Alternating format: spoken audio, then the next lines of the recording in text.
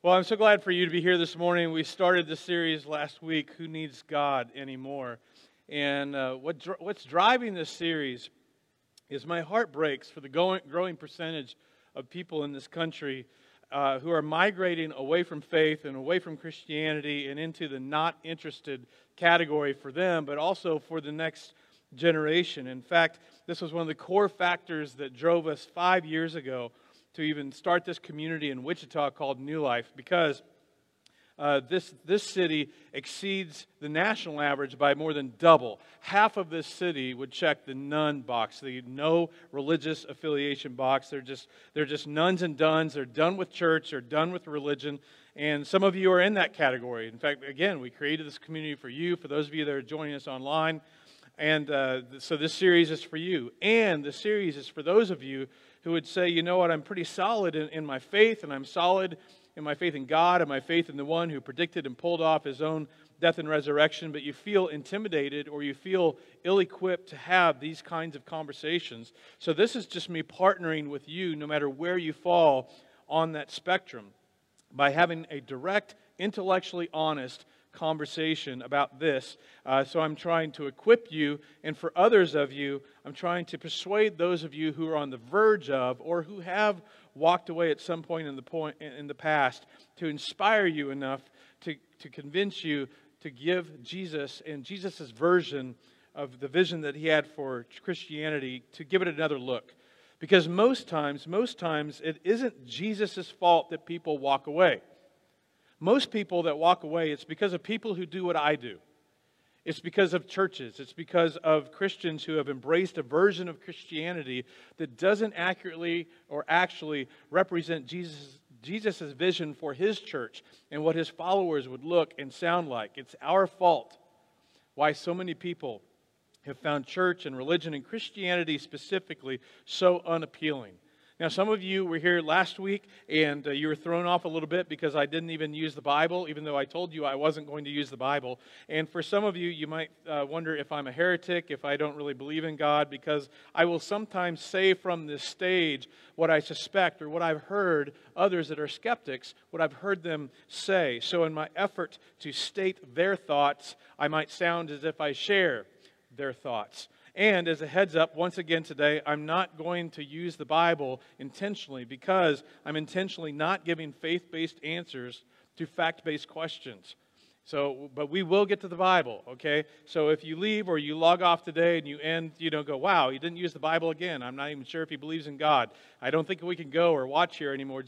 Okay, I only get 35 minutes, all right? So just hang in there. This is the beginning of a longer conversation. And today, we're continuing the conversation. So if you missed last week, please go to newlifewichita.com, where you can watch or download the podcast. We're also on iTunes, so you can go listen to the podcast. Because last week, we started as far left in the conversation as we could, as possible.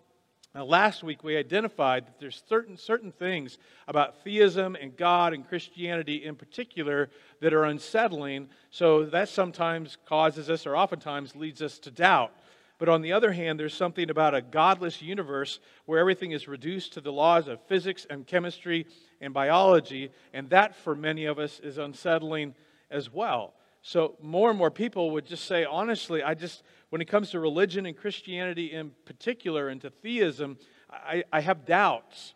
I have doubts. But when I think about embracing atheism, that's not appealing either. So a lot of people just feel stuck somewhere in the middle. Like, do I prefer despair, as we talked about last week, that there's no actual purpose to life or to your life, that there is nothing but birth, struggle, and then death, and then 3 generations later, no one even remembers your name, okay, and that's just all there is. And now, that may be true, and if you're someone who would say, I'm losing, or I've lost faith, or I'm doubting, or I feel like I'm pretending, the good news is you're not alone.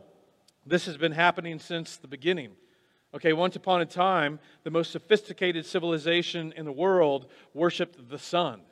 Another worshipped Zeus, but today there aren't another Jupiter. But today there aren't many people that worship the sun or Zeus or Jupiter anymore. So people have quit believing in God or gods all the time. In fact, Richard Dawkins, he just sums it up well when he writes this. He said, "We are all atheists about most of the gods that humanity has ever believed in. Some of us just go one God further.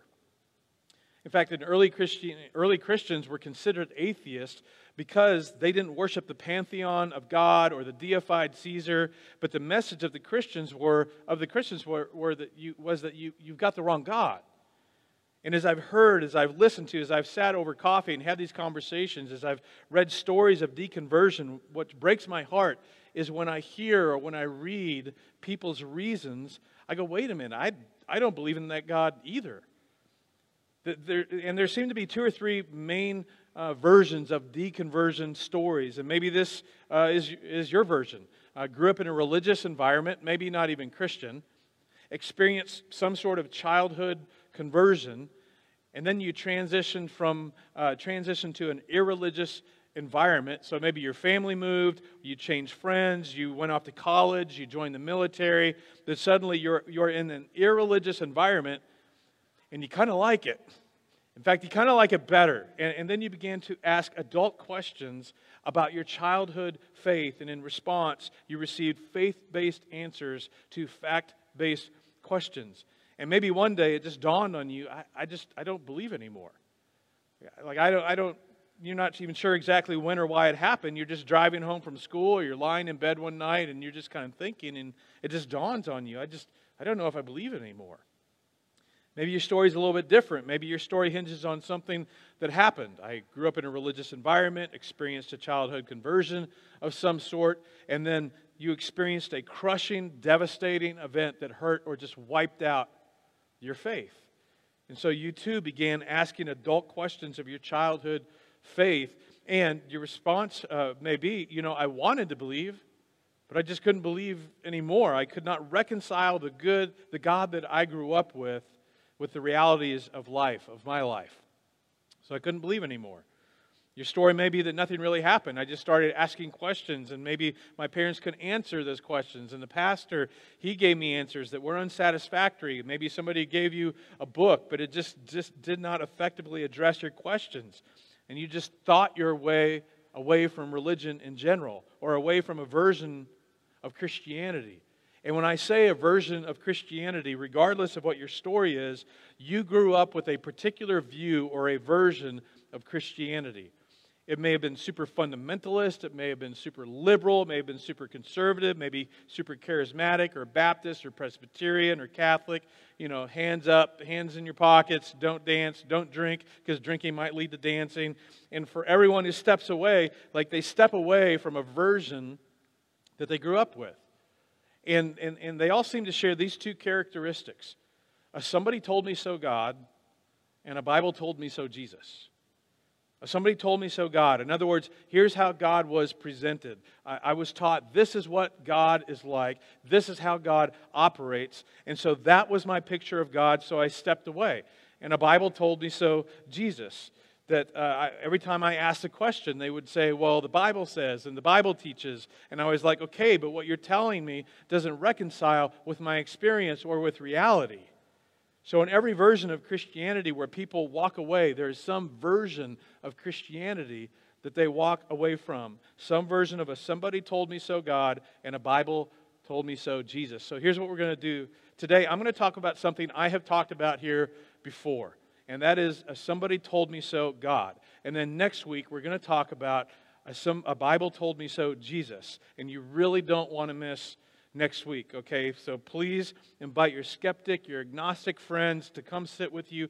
Offer to buy them lunch. And every now and then I say this, and I'm just going to repeat it. If you invite somebody to come to church with you and you bribe them for lunch, but you can't afford to buy them lunch, you come to me after service. I will give you the money you need to take them to lunch. Okay, not Firebirds, but somewhere nice. Okay, so, and I'm serious. That's how important this is, okay? So let's start with somebody told me so God. A person who really gets to the core of this tension is an amazing person named Karen Armstrong. Karen was a Roman Catholic N-U-N who became an N-O-N-E, okay, and at 24 she deconverted, she became a nun, a different kind of nun, and she kind of created or leaned into this mystical religion. It's kind of hard to pin down. She's super smart, does TED Talks, she's got extraordinary insights, and in her book, Case for God, she writes this: Many of us have been left stranded with an incoherent concept of God. We learned about God about the same time we were told about Santa Claus. But while our understanding of the Santa Claus phenomenon evolved and matured, our theology remains somewhat infantile. Not surprisingly, when we attained intellectual maturity, many of us rejected the God we had inherited and denied that He existed. And to some degree, this is all of our experience, because most of us were presented with a concept of God when we were very young. And what I want to do for the next few minutes is to again talk about something I've talked about before, because number one, we're forgetful, and number two, we've added a lot of new faces, and this is just so important. So I'm going to talk about the gods that we grew up with that do not exist, and you should stop believing in these, because these gods don't exist.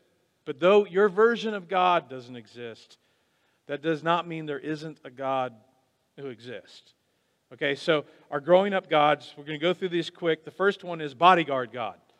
And this is the God who doesn't allow bad things to happen to good people. And as we get older, from time to time, we see really bad things happening to some really good people, and it undermines our faith. Now, many, many very bright people have walked away or abandoned faith in God because of personal pain and suffering. I'm going to spend an entire weekend on that in 2 weeks, so you don't want to miss that. I just want to touch on it briefly because this is the version of God that's left over from childhood, like Santa Claus. Somebody told you, or the assumption is that somewhere along the way that God claimed that He would never allow bad things to happen to good people. But you see, this is not an argument for or against God. Okay? Let me flip it. If bad things never happened to good people, you could not then logically deduce that there must be a good God. This is not an argument for or against the existence of God. Holding up bad things happening to good people and then saying, well, there must not be a God because bad things happen to good people. And I hear this all the time. I hear this argument all the time. I see it all the time on social media and in conversation. And on the surface, it makes sense. On the surface, it makes sense. And again, don't miss 2 weeks from now, but this is not an argument for or against God. The fact is, Christianity started with a very, very horrible thing happening to a very, very horrible, amazing, good person. So if at any point Christianity had taught or presented God as a God that never allows bad things to happen to good people, it never would have made it out of the first century. Because beginning with Jesus and all the first century heroes of the Christian faith, all of them were treated terribly by the Roman Empire and the Jewish leaders, and it cost them their lives and their livelihood. So the idea that a good God doesn't allow bad things to happen to good people, I don't know where you got that, but you didn't get it from Christianity. So if you're losing or have lost faith in bodyguard God, that's a good thing, because bodyguard God does not exist. And if your faith hinges on a God who will protect good people from bad things, eventually you will see and experience enough bad things in your life and the life of others that your faith will fall apart and collapse. But perhaps you have the wrong God. Similar to bodyguard God is on-demand God. On-demand God is the God who responds to fair and selfless requests the way that we would. It's the God who would obviously, you go, look, God, I'm not asking you to change the world. I'm just asking for a date, okay? Or God, I need a good grade. I need college acceptance. I'm just asking for this job that I'm totally qualified for. I'm asking for this promotion, again, that I've earned, or recognition, a little extra money or whatever, or that you would help my friend for them to get a job or a date. On-demand God is the God that would answer my prayer and respond to my reasonable request. I'm not asking for anything big. But if I believe that God's a personal God, well then, when I need or I want something, all right, well, God should do what I want or give me what I need. But that's not your experience, right? I mean, you asked for an answer and you heard nothing. You asked for a sign and you saw nothing. You asked for a miracle or maybe something small and you received nothing. So you conclude there must not be a God. And you're right. On-demand God does not exist. So it's okay to quit believing in that God. But here's the question. Who told you God always responds the way you expect? Who told you that God is under some obligation to respond the way you expect Him to respond? Where did that come from? Because that God obviously doesn't exist. And honestly, we should be glad. Because as I think back at some of the prayers that I prayed, especially as a younger man, if God had done for me what I had asked, I would have missed out on so much. And quite honestly, there are certain areas my life would be a train wreck. Okay? If I had gotten her instead of the one that I got, I'm just telling you. Okay? The third version of God is boyfriend God. It's the God whose presence is always felt. God is always with me, that I should always feel His presence. And if you grew up in church, if you grew up, maybe you had those kinds of cool, like last night at camp moments or some big program, you had maybe had those moments on like a worship moment or a worship night or something. Maybe there was a quiet time moment or something just extraordinary happened in your life, and it was just one of those moments, or you experienced moments where you just seem to sense the presence of God in your life. And then you get older and you don't sense the presence of anything. And you go, well, God, I want to feel your presence. And you read your Bible and you pray and you show up in church. And maybe there's times you show up and, a couple of 2 or 3 people or other people, they'll have their hands up. And they're like, I'm in the same environment. I think they're making it up because I don't feel anything. Because at some point along the way, you were told that God is with you. He will never leave you. He will never forsake you. And someone told you, or you assumed that what that meant is I will always feel or regularly feel the presence of God. But since I don't feel His presence, He must not be present. Well, who told you that? In fact, are you aware that you are least aware of the things that are most constant? This entire time, you have been breathing, but none of you grab the person next to you and go like, oh my gosh, I'm breathing. Your heart has been beating this entire time. You didn't wake up this morning and go, oh my gosh, my heart is beating. Now, the older I get, I think the day will come where I'm going to wake up and be surprised. Like, oh man, I'm still alive. My heart's beating. But we normally don't. Okay? Right now, we are traveling at 67,000 miles an hour around the sun. And there's barely a breeze outside. Okay, this is 20 miles a blink. This has been going on our entire life with no effort. So the things that are most constant, we are most unaware of. And so the point is, where did you get the idea that somehow you'll constantly or regularly feel the presence of God in your life? In fact, there's a moment in the life of Jesus where He cries out, my God, why have you forsaken me? Why did He do that? Because in that moment, even though from my perspective, He had the laser focus attention of God in His life, He did not feel God's presence. Mother Teresa expressed it this way.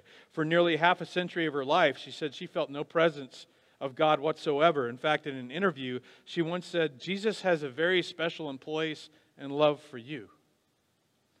As for me, the silence and the emptiness are so great that I look and do not see, I listen and do not hear.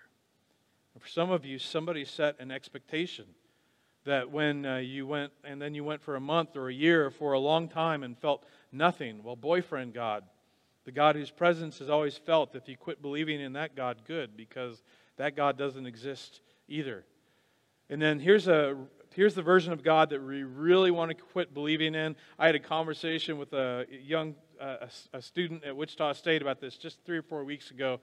This is one you really want to quit believing in, but somehow this God just haunts us, and the people that are ever fully able to stop believing, there's just very few of them, and that's guilt God. And guilt God controls you through guilt and fear. If it's enjoyable, the answer is no. If it's sexual, the answer is no. No, no, no, no. Okay? This is the God that loves you, but He doesn't like you. And as soon as we can go off to college or go into the military and move away from our family of origin and get away from guilt God, we run.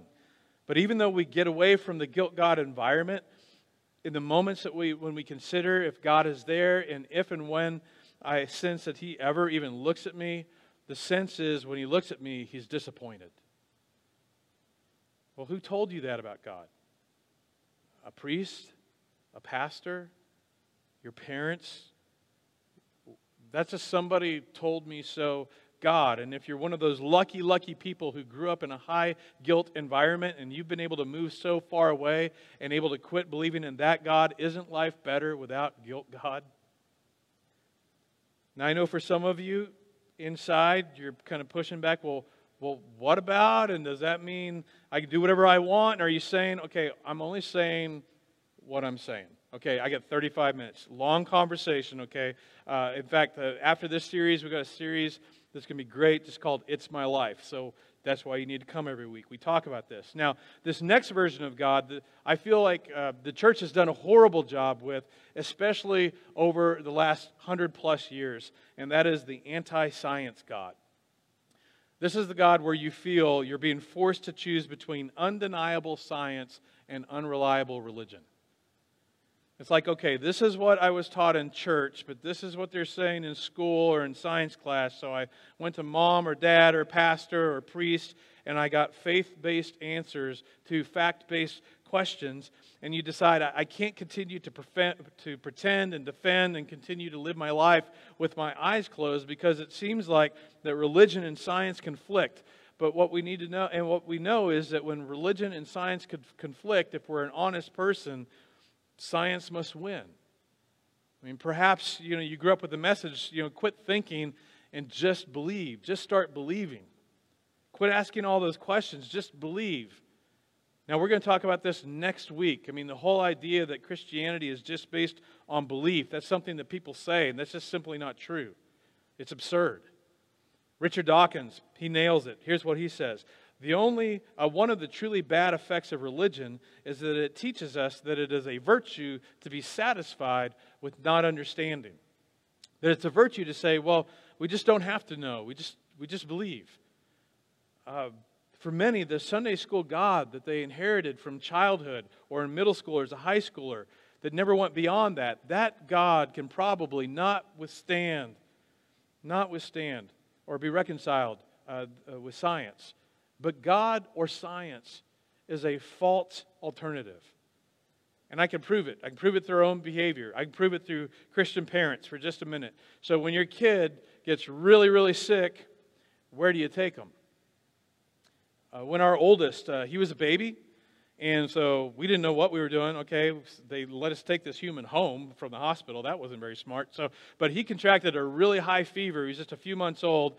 And it got to the point where we were taking care of him, but all of a sudden we couldn't wake him up. And so, terrified, we jumped into the car and we raced to our pastor's house.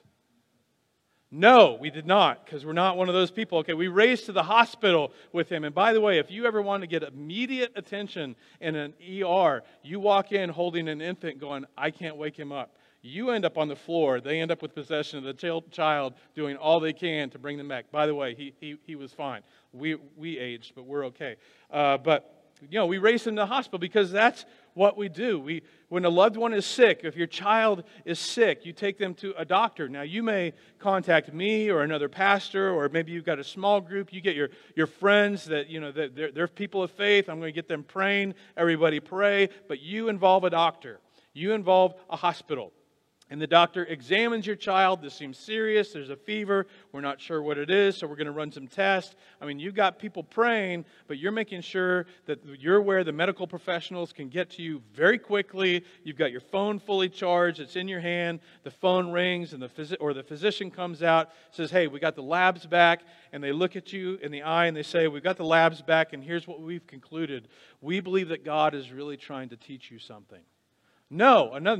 Okay, we expect, and what we want to hear is we want to hear a natural scientific explanation with a natural scientific solution. I want you to tell me what's wrong with my child, okay, and then I want you to prescribe something and then explain what we're going to do in the physical scientific world to help fix and heal my child. Because when it comes to illness, when it comes to sickness with our loved ones, we are all about science. And the moment our theology conflicts with the discoveries of science, we have a theological problem, not a science problem. But as I think about the next generation, one of the things that we have done a terrible job through the decades as Christians in the church is that we've sent kids off to colleges and universities and graduate school with this false sense of conflict between faith and science. But if we lean into science for our health, why wouldn't we lean into it for every other capacity? It's a false alternative. Because what Christians have historically believed is that God is the God who created the world, and that everything we discover is a discovery about how God did it. We are for somebody being out on the frontiers of our ignorance, coming up with explanations for things that we can't explain. You're for that when it comes to medicine and to curing diseases. You're for that when it comes to whatever your grandfather or your parent or your sibling or your child is dealing with, someone you love. So why wouldn't we be for that in every area? I mean, the origins of the universe, the process of creation that expands far beyond Hebrew poetry, huge segments of Christianity I have found have been so locked and loaded on defending and making literal and defending the literalness of every single text. Some that are just not designed to capture all the intricacies of how God created. I mean, how could He possibly do that? The punchline isn't how God created. The punchline is that God created. Think of it this way. If you're not a Christian, hang on for just a second, okay? But if you're a Christian, you really believe that God created the universe, that all time, space, and matter were created and started by God. And we take seriously what science says, and that is that it all began in a moment. It all began with a singularity, the Big Bang. And in that moment, it unfurled the universe that continues to spread it and introduced into reality the laws of physics and nature. And if we believe that it all had a singular beginning moment, and there is a beginner, and in Genesis, that when God was finished, He what? He rested. He quit creating. He folded His arms, goes, boom, there you go. You got it going, okay? If you believe that God created all space, time, and matter and stopped, what would we expect to find in the universe? A predictable, stable, explainable universe. And it was Christians. It was Christians that launched the modern scientific movement. Da Vinci, Copernicus, Brahe, Bacon, Kepler, Marius, Boyle, Descartes, Newton, Licinius. And the reason Christians were able to launch the modern science movement is because Christians believed that God created it and that He was done, and now we can observe it and learn from it, experiment with it, play with it, and it would be regular and it would be predictable. And there would be cause and effect, and what happened one way in this situation could happen the same way over and over and over again, and it would be regular and predictable. Before Christianity, there was no point in trying to understand a world that was at the whims of the pantheon of gods who constantly changed their minds, a pagan society that believed that everything was just at the random whims of the gods. I mean, in this environment, science was impossible. In fact, there were certain segments of time and places where just a whisper of trying to understand things could cost you your life. But it was Christians who said, wait, no, there are regularities. They are predictable. It's the same way over and over again. We can study, we can learn, we can come to understand things that we currently find a mystery. It birthed the modern scientific movement. Our faith actually rests on what's explainable, because the universe is exactly as we would predict it if God created it, the heavens and the earth. So the gods we grew up with, bodyguard God, on-demand God, boyfriend God, guilt God, anti-science God, they don't exist. So if you quit believing in any of these, good. But this is huge. These are not reasons or arguments for or against God. And the person that says, bad things happen, I can't believe in God, bad things happening, that's a reality. It's not an argument. It's not even evidence for anything other than that the God who doesn't allow bad things to happen, good people, doesn't exist. And I know inside of you, some of you are still going, again, but what about, okay, I know we're only 2 weeks into 6, okay? But here's what I want you to consider as we wrap up this part of the conversation. Now I'm going to invite the band up. Now these are not arguments for or against anything. These are just unmet expectations. These stem from childhood explanations, in some cases ill-informed, in some cases uneducated interpretations, in some cases, I've seen again, and it's so frustrating, just blatant manipulations of what God is like and what He'll do for you if you send in enough money. But just because the God you may have quit believing in or attempted to quit believing in doesn't exist, does not mean that there isn't a God that exists. So here's the question for all of us. Where did your view of the God you struggle to believe in originate? What did your view of the God you quit believing in, or where did that come from? And did your God ever grow up, or did you just outgrow your God? Do you carry a childhood God into adulthood? And it just couldn't withstand the rigors of adulthood, and you thought, well, that God must be the only God, and so God doesn't exist. Did your grown-up questions undermine, or are they undermining your childhood faith? So let me put it this way. Where do babies come from? Well, it depends on who's asking. If a 5-year-old asks, you answer one way. If a 15-year-old asks, you answer another way, but you never lie. We accommodate. We accommodate to a child's capacity, but at some point, mommy's tummy no longer gets the job done. And this is my concern, is that for some of you, you may have had a mommy's tummy God, or you have it, and you're just struggling to decide, I just don't know if I can believe in God anymore. And my point is simply this, I'm simply suggesting that if you're thinking of walking away or have walked away, it may happen unnecessarily because it's about a God that never existed to begin with.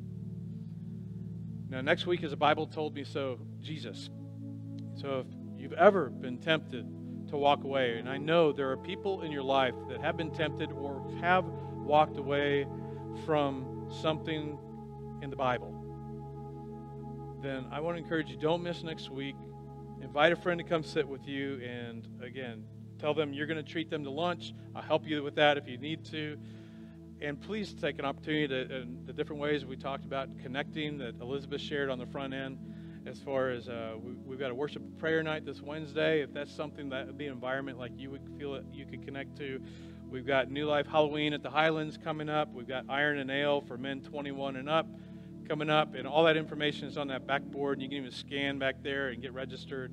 But I'm going to pray, and then the band's going to play, and when they start playing, you just feel free to hang out, connect if you want. If you're new, I'd love to meet you, and make sure if you want information about all these things that we talked about are going on, make sure we've got your contact information. You can do that at the welcome table, fill out a Connect card. So I'm going to pray, and then we're going to dismiss. God, I just thank you so much for the opportunity to create a space and a place where we can just talk openly and honestly and have this kind of conversation so that we can take a step back and deal with some of the assumptions and presumptions that we've had from childhood. Father, that we can just recognize and honor intellectually honest questions and not be afraid of them, that somehow this derails us from you or steals somehow from you, and that we can just be honest and never, ever belittle anyone for their doubts and their struggles. Because if we had grown up the same way they did and experienced what they experienced, we would feel the same way. So, Father, I pray that you would use us and use our community in such a way that we would continue to grow in our understanding of you. It's so difficult to wrap our mind around this universe, let alone the idea of a God that transcends space and time, that created it all, and how we could possibly matter to you. So God, I thank you for this community, the men and women that have surrounded me in creating a place and a space like this, and just give you all the glory for this in the name of Jesus. Amen.